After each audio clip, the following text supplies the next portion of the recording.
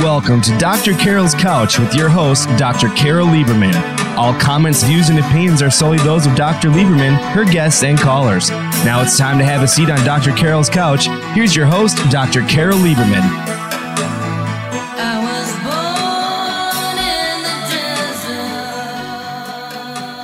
And welcome to today's edition of Dr. Carol's Couch. I'm your psychiatrist host, Dr. Carol Lieberman. Well, I promise you a very fascinating show today. No matter what your political beliefs, there may be some fur flying. I don't know, but it will definitely be interesting. I'm calling today's show Two Psychiatrists Put President Trump on the Couch and Come Up with Opposing Opinions. My guest is Dr. Bandy Lee. She is a medical doctor, a forensic psychiatrist, and a world expert on violence.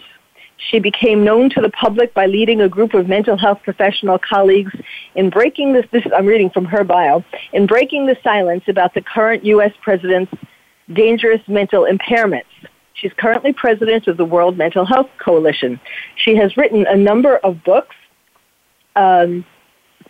In regard to President Trump, her first book was The Dangerous Case of Donald Trump. 37 psychiatrists and mental health experts assess a president.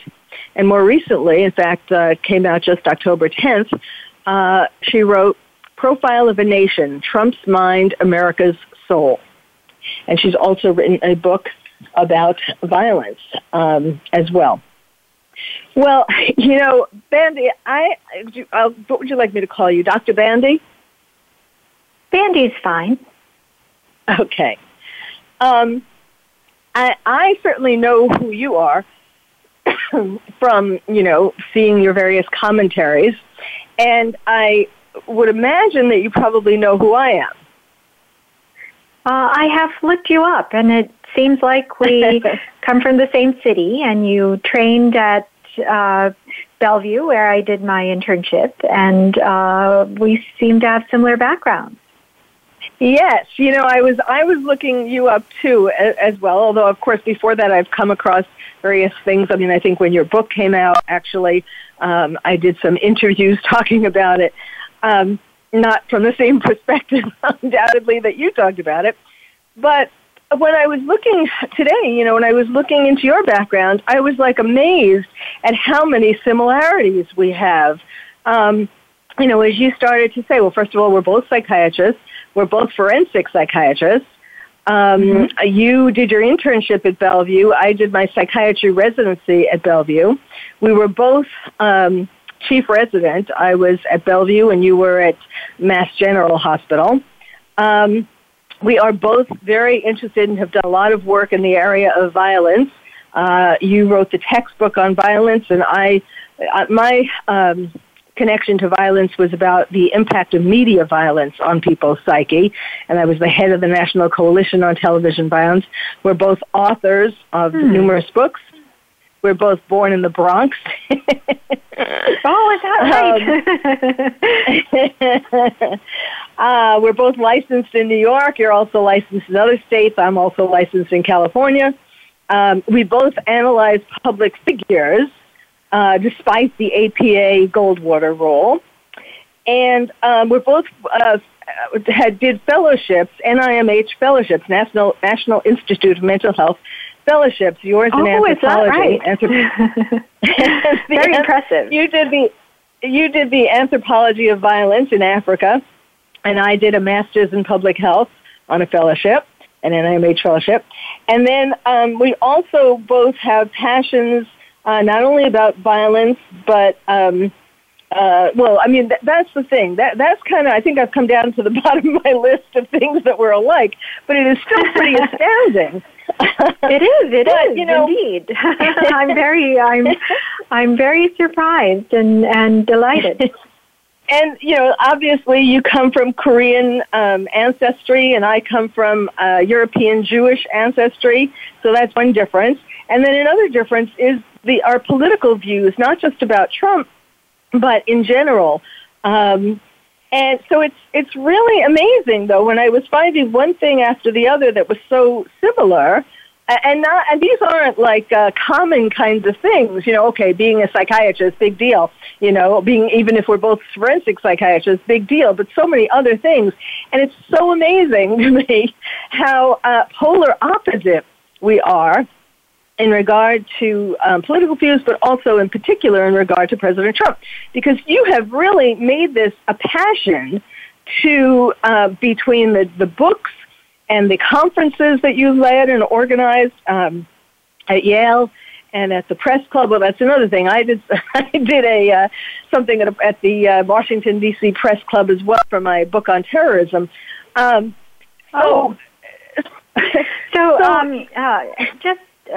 Sorry to interrupt, but because if you actually feel that there isn't something that is a problem with Donald Trump, then that's actually quite surprising. You would be the first psychiatrist I'm speaking to who actually has that opinion. Is that right? Really? You feel that he is of good health? That he is what? Of good health? Of good health and good capacity? Yes. Yes, I would go further than that. I'll tell you more about that if you would like, but you have not met another psychiatrist who has positive feelings towards President Trump and towards his mental health? No. There is one psychiatrist who was referred to me as potentially an opposite view for the book.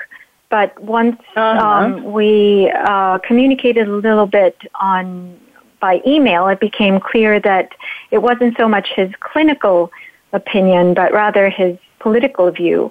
So I ended up not including him, but it's interesting that we have this chance to speak. Yes. Well, let's see. I think it would be interesting to talk about, I read something where you said that there was no point trying to convince people who agree with President Trump, no point using facts, and no point using persuasion. And so you might as well just turn towards other people or other media, to try to convince them instead of people who. And in fact, going even further, you said that people, or you implied, I don't have the exact words, but you said that people who agree with President Trump or follow President Trump, that there's something wrong with them. So, that we're following a fascist leader. So I wouldn't say, something so much wrong with them, but they're carrying certain wounds that don't really have to do with a rational decision based on having all the right information. And so when it happens at a societal scale, then usually socio-economic and cultural factors are involved, and those are the factors we need to address, not trying to convince only one way, which many people try to persuade and use facts and evidence, and usually those are not really the issues. That's what I meant. Uh-huh. Well, so what I'm interested in is how somebody like yourself, where we're so similar in so many ways, how did it dawn on you? What made you launch on this campaign, basically, that started in 2017, right, when you organized the conference at Yale? You have such passion behind what you're doing, which I admire, anyone who, you've really put in countless years, actually, in this. I didn't expect to, but it ended up that way. So why did I do that? By the way, I might mention that we have another similarity in that I have spent a lot of time in the California prison system. So I spent a great deal of time in California. And it was in my experience of working within the prison system, and I have also worked in many other of the more notorious, if you will, maximum security prisons around the country, because I wish to have a survey view of what the conditions are like, and also to advise on the programs. It's not so much the case right now, but 20 years ago, there was a great deal of movement in moving violent offenders into solitary confinement. Well, now we're seeing the results of it.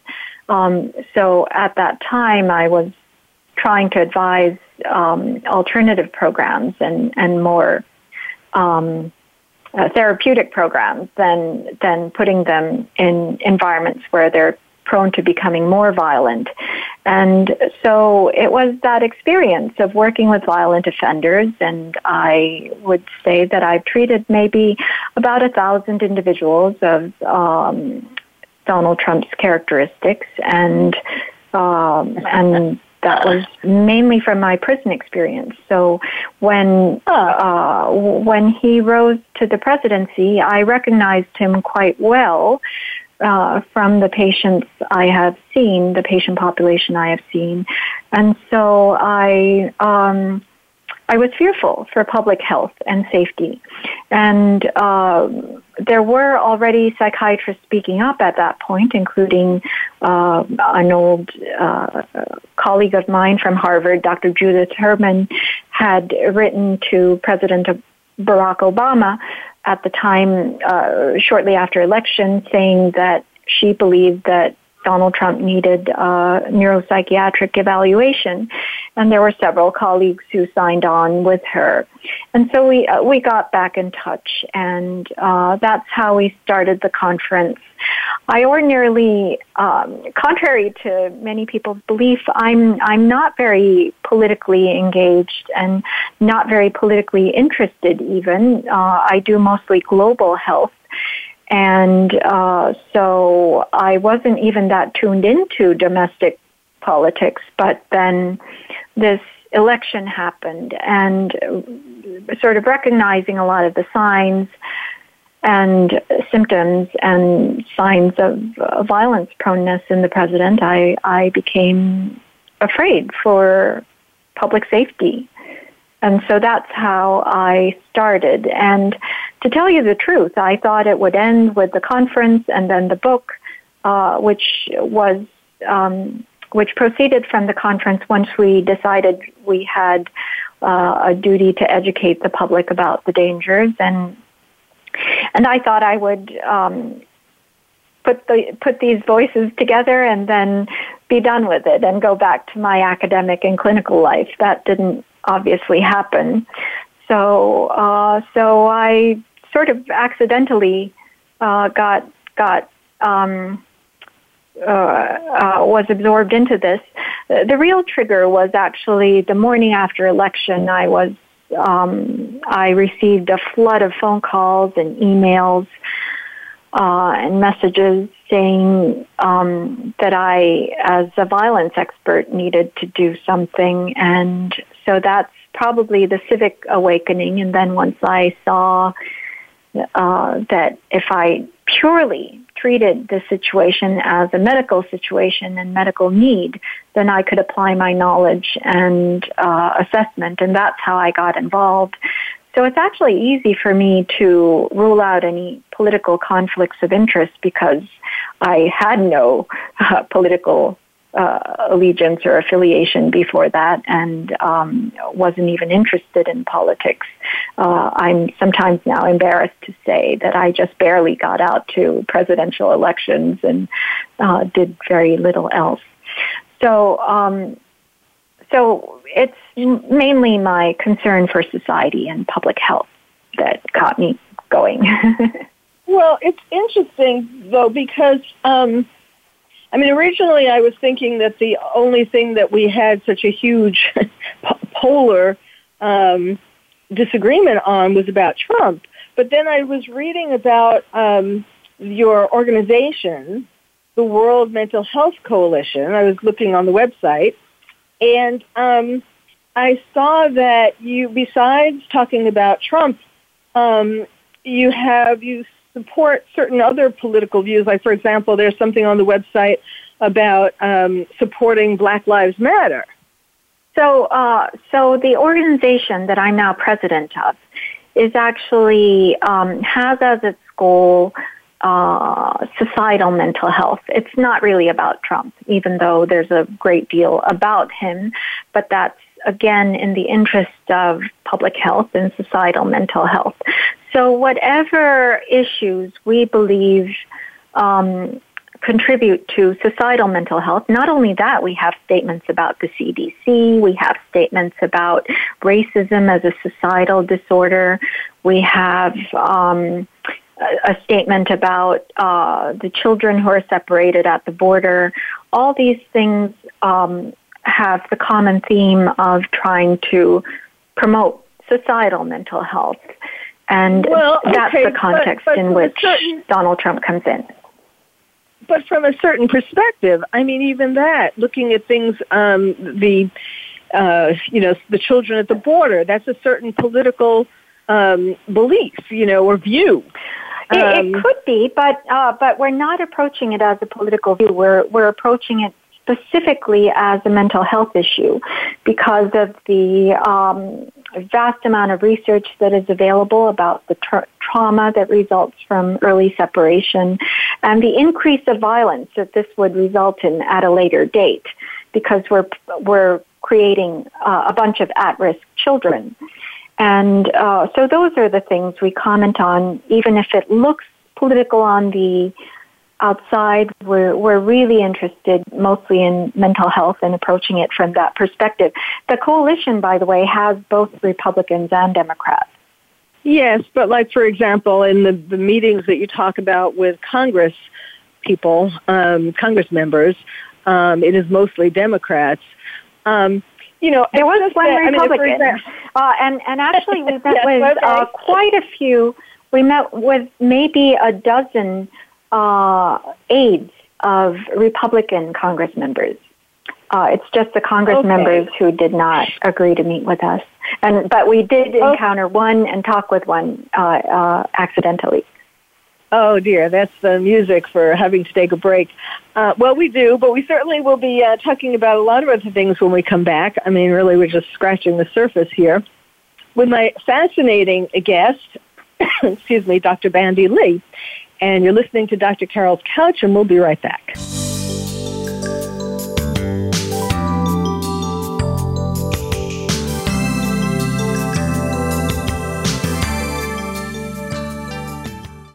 Ask the experts. Call toll-free right now, 1-866-472-5787. And ask our All-Star team to answer your question. That's 1-866-472-5787.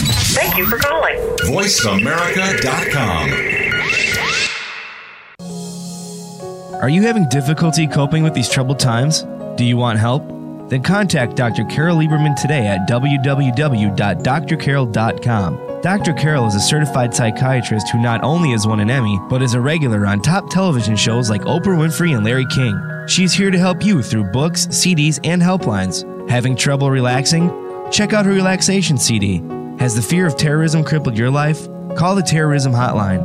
And if you're having trouble with relationships, check out her book, Bad Boys. Dr. Carol wants to help you today, so contact her at www.drcarol.com or for immediate help at 1-900-860-COPE. Get help making sense of these troubled times. www.drcarol.com. These days, everyone is looking for information on staying young, healthy, and fit. The Voice America Health and Wellness Network is here to help you on your quest to better health and a better you. We talk about everything from diet, fitness, and aging to substance abuse, personal growth, mental health, and much more. Learn from our experts who cover health and wellness from traditional and holistic perspectives. Tune in to the Voice America Health and Wellness Network. Healthy living starts here. Stimulating talk gets those synapses in the brain firing really fast. all the time. The #1 internet talk station where your opinion counts. VoiceAmerica.com. Welcome back to Dr. Carol's Couch. If you have a question or comment for Dr. Carol, dial toll free at 1-866-472-5788. Now back to the show. Here's Dr. Carol Lieberman.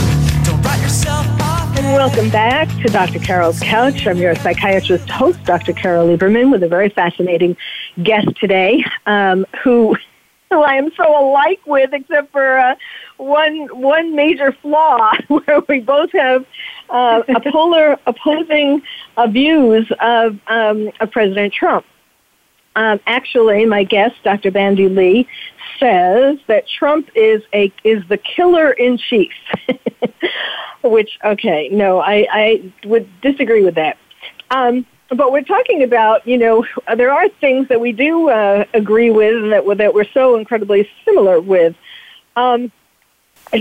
Dr. Bandy Lee has written several books, including the main one, the first one actually in regard to Trump, was The Dangerous Case of Donald Trump. 37 psychiatrists and mental health experts assess a president. Then that was came up with a new version. And then her latest book that just came out is Profile of a Nation, Trump's Mind, America's Soul. So we were talking about the beginnings. I was very interested in how someone who could be so like me could have gone down such a different path. And as I was, I think off the air, I was starting to say about how it was very clever. I don't think we talked on the air about the Goldwater Rule, but let's talk about that now. The American Psychiatric Association has what they call the Goldwater Rule.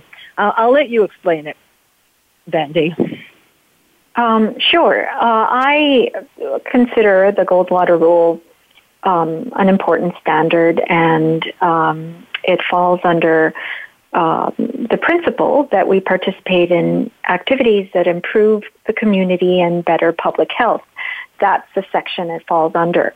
So what it says is when you're asked about a public figure, that you educate the public in general terms, but you don't diagnose, because a diagnosis is something you get from a personal examination, and then you get authorization to publicize the diagnosis. So what's special about the Goldwater Rule was that it arose out of a political situation, in that Barry Goldwater was running for a presidency, and Fact Magazine did a survey of all American Psychiatric Association members, all 12,000 of them, and less than 10% came back with irresponsible diagnoses and saying that Goldwater was unfit.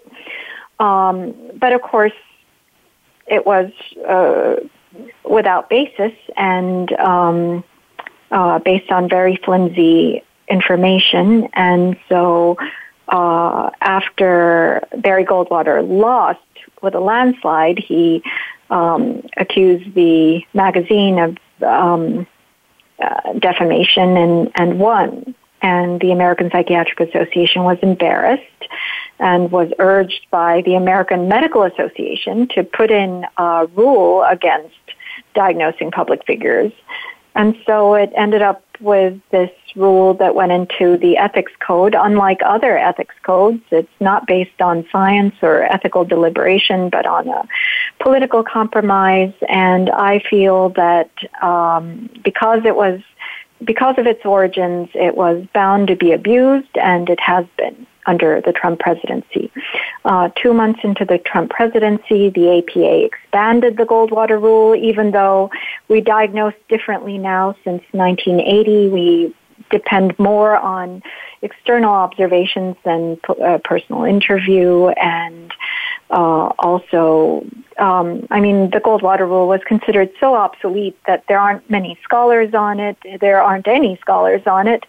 And so it was basically not much discussed until the Trump presidency, when now it's become to the point where it doesn't just cover diagnosis, it covers any comment of any kind of any objective observable signs. And so in order to keep with the Goldwater Rule now, you would have to violate all the other core tenets of medical ethics in order to keep with it, because it's currently an absolute order without any exceptions. And that actually goes against any that goes against the definition of ethical guidelines, because guidelines are supposed to be recommendations that each individual psychiatrist deliberates on using their moral agency, not a fiat, the way they've been using the Goldwater Rule now. Mm-hmm.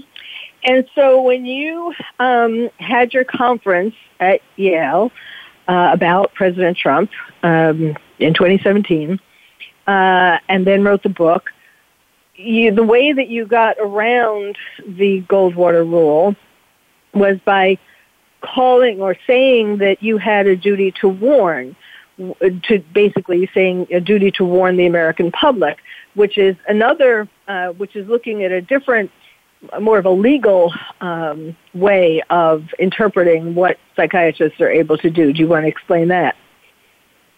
Yes. Well, I was referring more to our general duty to report dangerous individuals, duty to warn potential victims, and the duty to protect. I mean, in general, these are all responsibilities that place safety first. And we know that even the sacrosanct principles of medicine, including patient confidentiality, have their limits, in that if someone is in danger, you break those rules or laws, and could be even held legally liable if you do not break them and protect people's safety first. So, yes. So it was based on recalling those duties that I said that there was a duty to educate and inform the public, and therefore a duty to warn. Yes, just to clarify a little more. So, like, if a psychiatrist, it came from a case in California, actually, where a psychiatrist, a patient had told a psychiatrist that he was going to kill someone, and the psychiatrist didn't warn the person and didn't tell the police, and that became a law that we are supposed to, if we feel that there is imminent danger, then we are supposed to tell the police and or the person. So, and if the police does not act, we have a duty to protect as well, and that was added on at a later date. So it's a duty to warn and a duty to protect. That was based on a patient-provider relationship.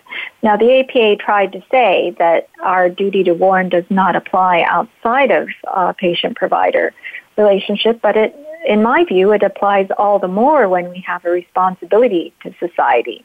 We have a duty to warn even non-patients we have no relationship with. So how much more do we have a duty to warn society, which we do have a responsibility toward? So that was my thing.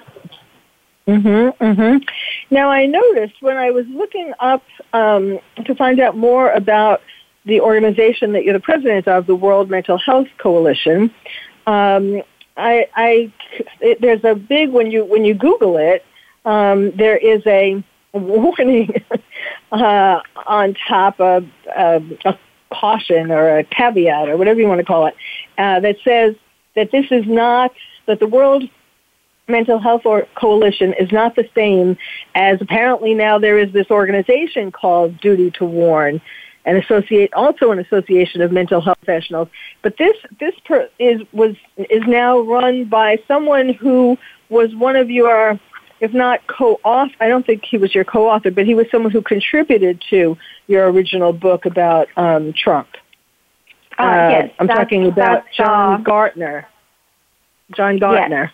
Yes. So we put in a disclaimer on the front page of our website because Duty to Warn under John Gartner has co-opted, copied, stolen our materials without permission in ways that we found unacceptable. In fact, for 2 years, at least since its inception, it has been fundraising based on basically misrepresentation of his role and my role. He basically said that the conference I did was his conference, and the book that I edited was his book that I did in service of him, and none of those things are true. In fact, he has a personality disorder, I believe, that is leading him to do all these things against people's objections. And he also listed many of the authors as members of his group when they are not, and would not take down our names. And after urging him for years, involving 3 different lawyers, he finally took down the fact that the book was his, that I was merely assisting in his work in editing the book. That he finally took down that kind of misleading information, but he still has my name on his website, and he still has pictures of authors and without their permission, and he is just a renegade person who would do anything for his own advancement. And one thing I should alert the public about is that his organization is not of mental health professionals only. There are mental health professionals in there, but it's mostly lay persons.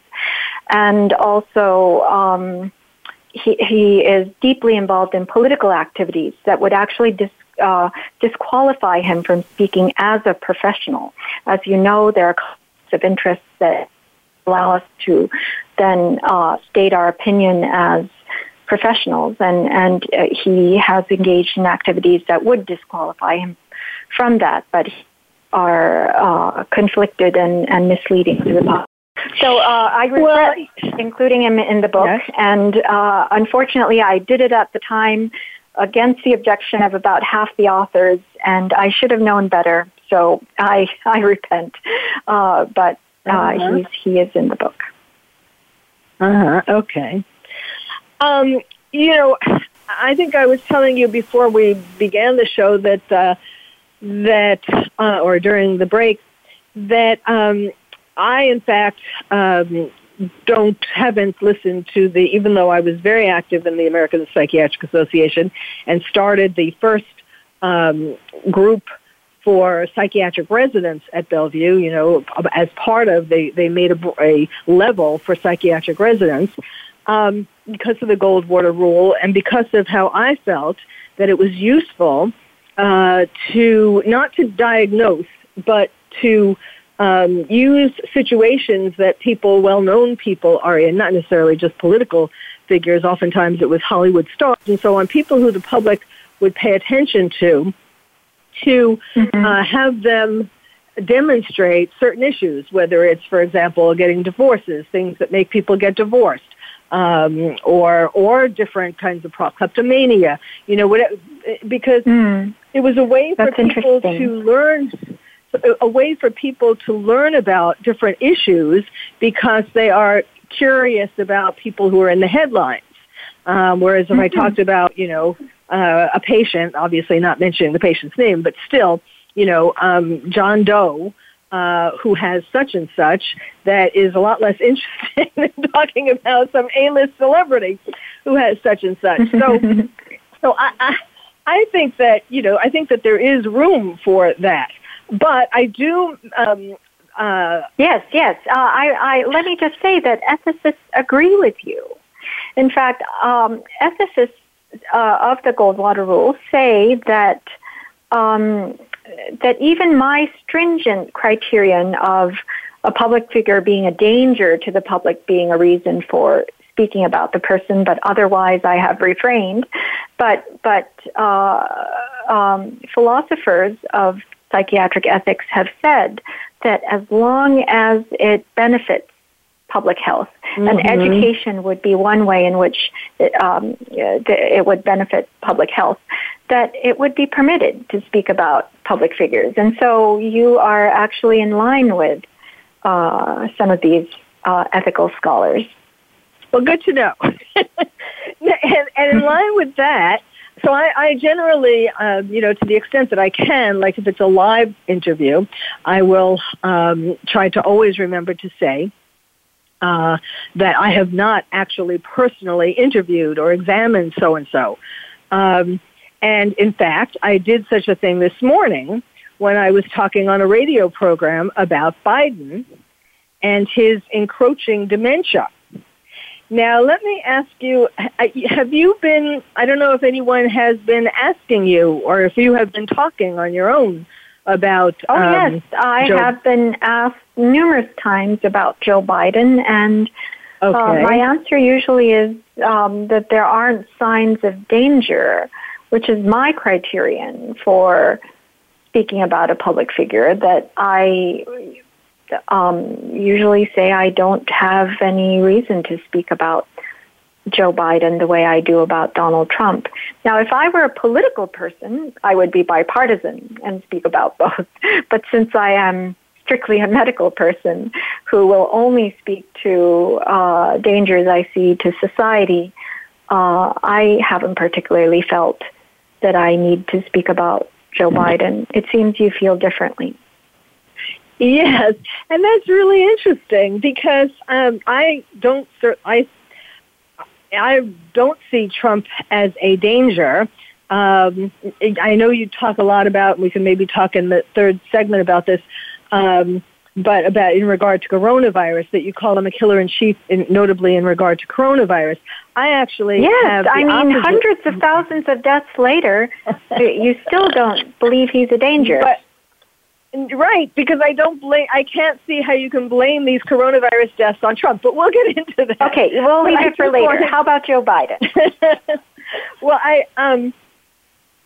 now let me just see what, I was going to talk about how he gets lost in the middle of sentences, like I just did. Well, I know what I was going to say. One of the reasons why, which I have been, I am a registered Republican. Talk about transparency. I am a registered Republican, although I did vote Democrat when it was, when Lieberman was running because I felt, a connection. But I am otherwise a registered Republican, and my particular reason for why I was so in favor of Trump in 2016, several things, but the biggest one was because I knew he was going to be toughest on terrorism. And when 9/11 happened, and I know you have some connection to 9/11 too, we should talk about that. But when 9/11 happened, even though by that time I had moved to California, my heart was and still is in New York. And I became the terrorist therapist.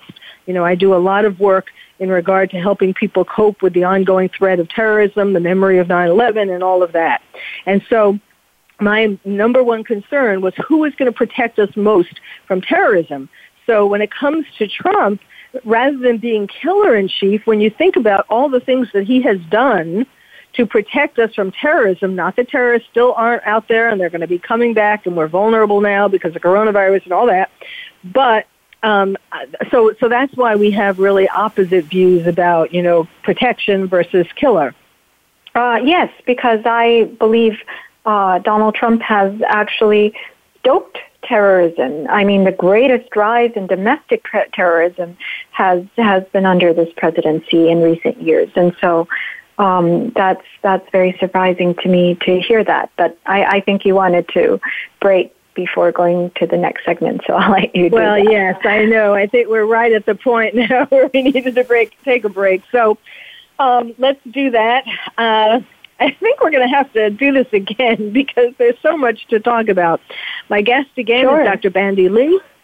She's a medical doctor, a forensic psychiatrist, and author of several books, including the best-selling book about President Trump, The Dangerous Case of Donald Trump.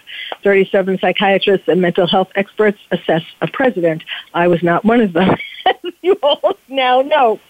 Well, we'll be right back. We'll be talking more about President Trump, putting him on the couch and coming out with two opposite opinions.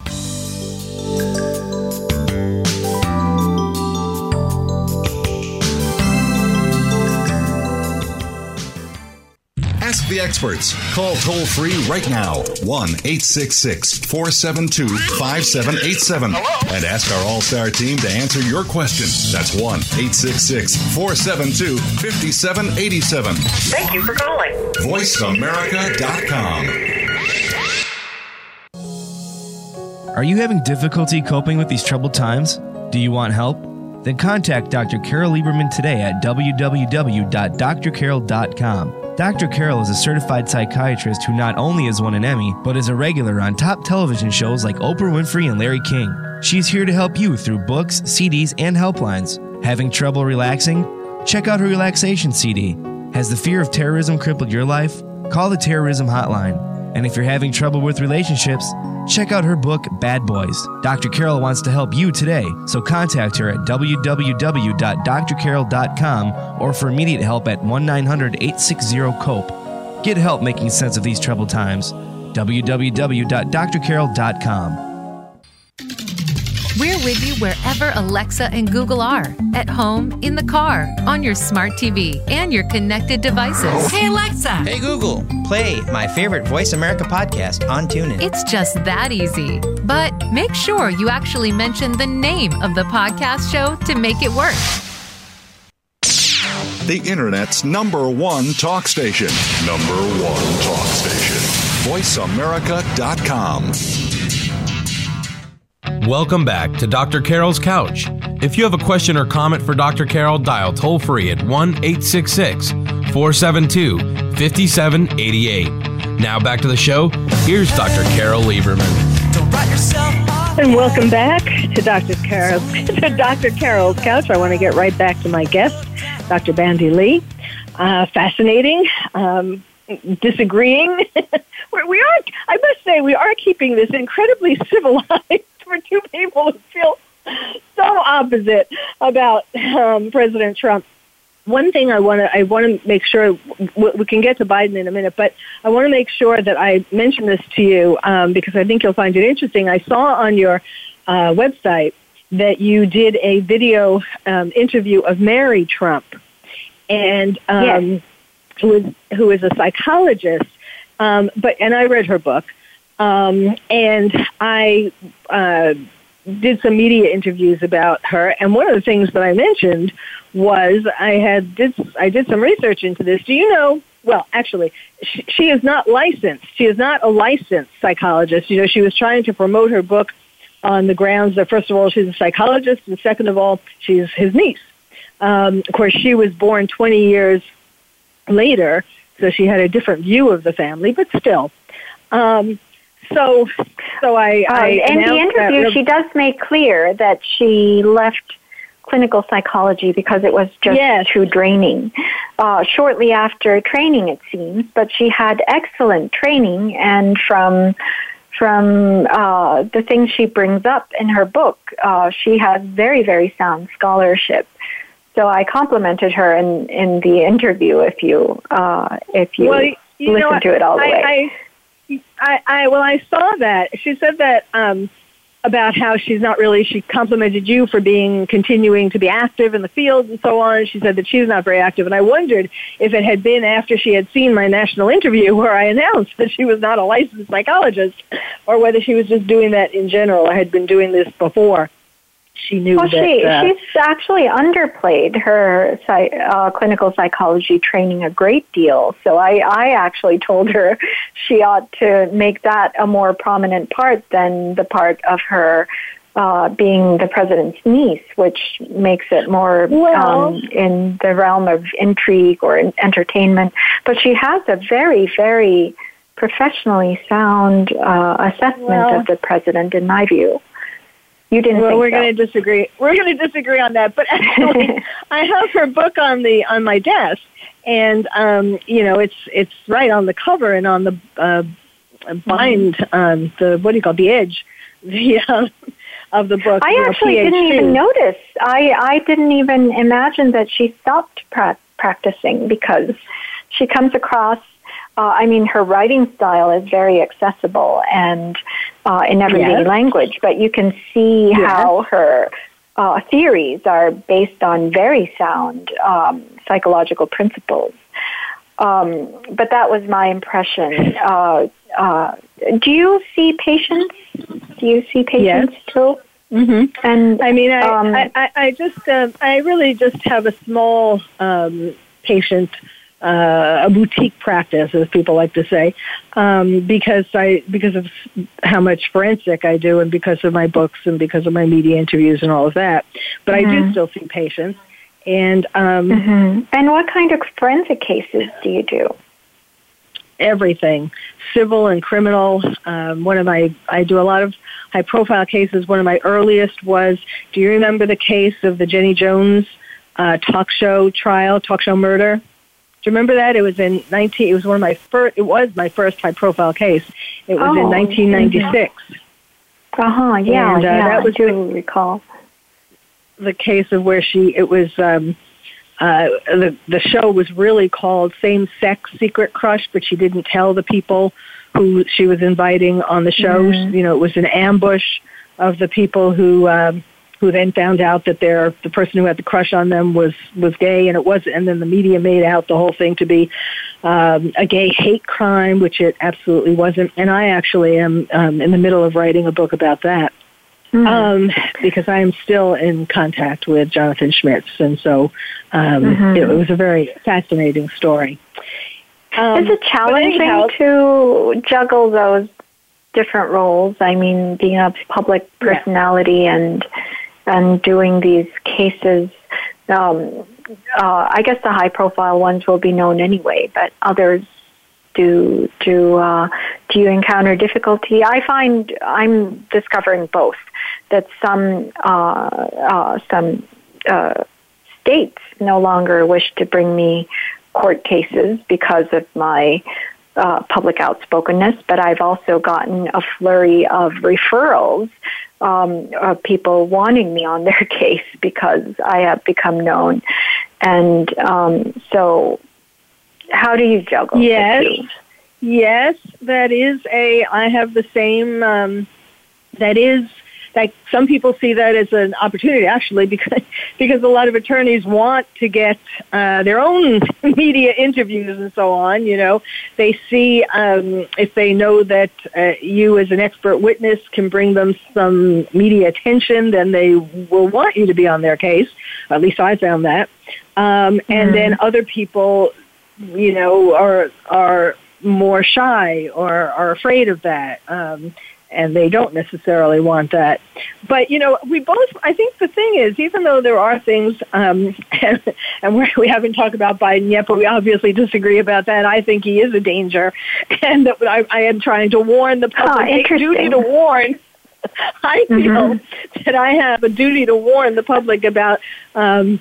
Because you feel he has dementia? Is that why? I call it encroaching dementia. He's becoming increasingly demented, increasingly showing increasing symptoms of dementia. And did you know, you probably know this, but do you know that he had brain surgery for an aneurysm that created a brain bleed? And when they were doing the workup for that surgery, they found a second aneurysm. And he has lots of other physical problems, too. And, when Hillary was running in 2016, I did a number of media interviews about Hillary's, not so much psychological, but medical issues that she had. Remember when she fainted on 9/11, but before that, there were other issues, too. And I was saying about how that would I don't even remember all the details of it, but what was interesting was that the media was much more willing in 2016, much more interested in hearing about the mental and physical health of the candidates, and they now, are now. Well, certainly I have personal experience of that, and that was actually the American Psychiatric Association. When we brought the president's mental health to being the number one topic of national conversation, this was January 2018, a couple months after the book was out, the APA stepped in and called us armchair psychiatrists who are using psychiatry as a political tool and doing this for self-aggrandizing reasons. You can see the irony there. They're breaking their own Goldwater rule, their new version of it, by attributing all these characteristics without doing any personal exam on us.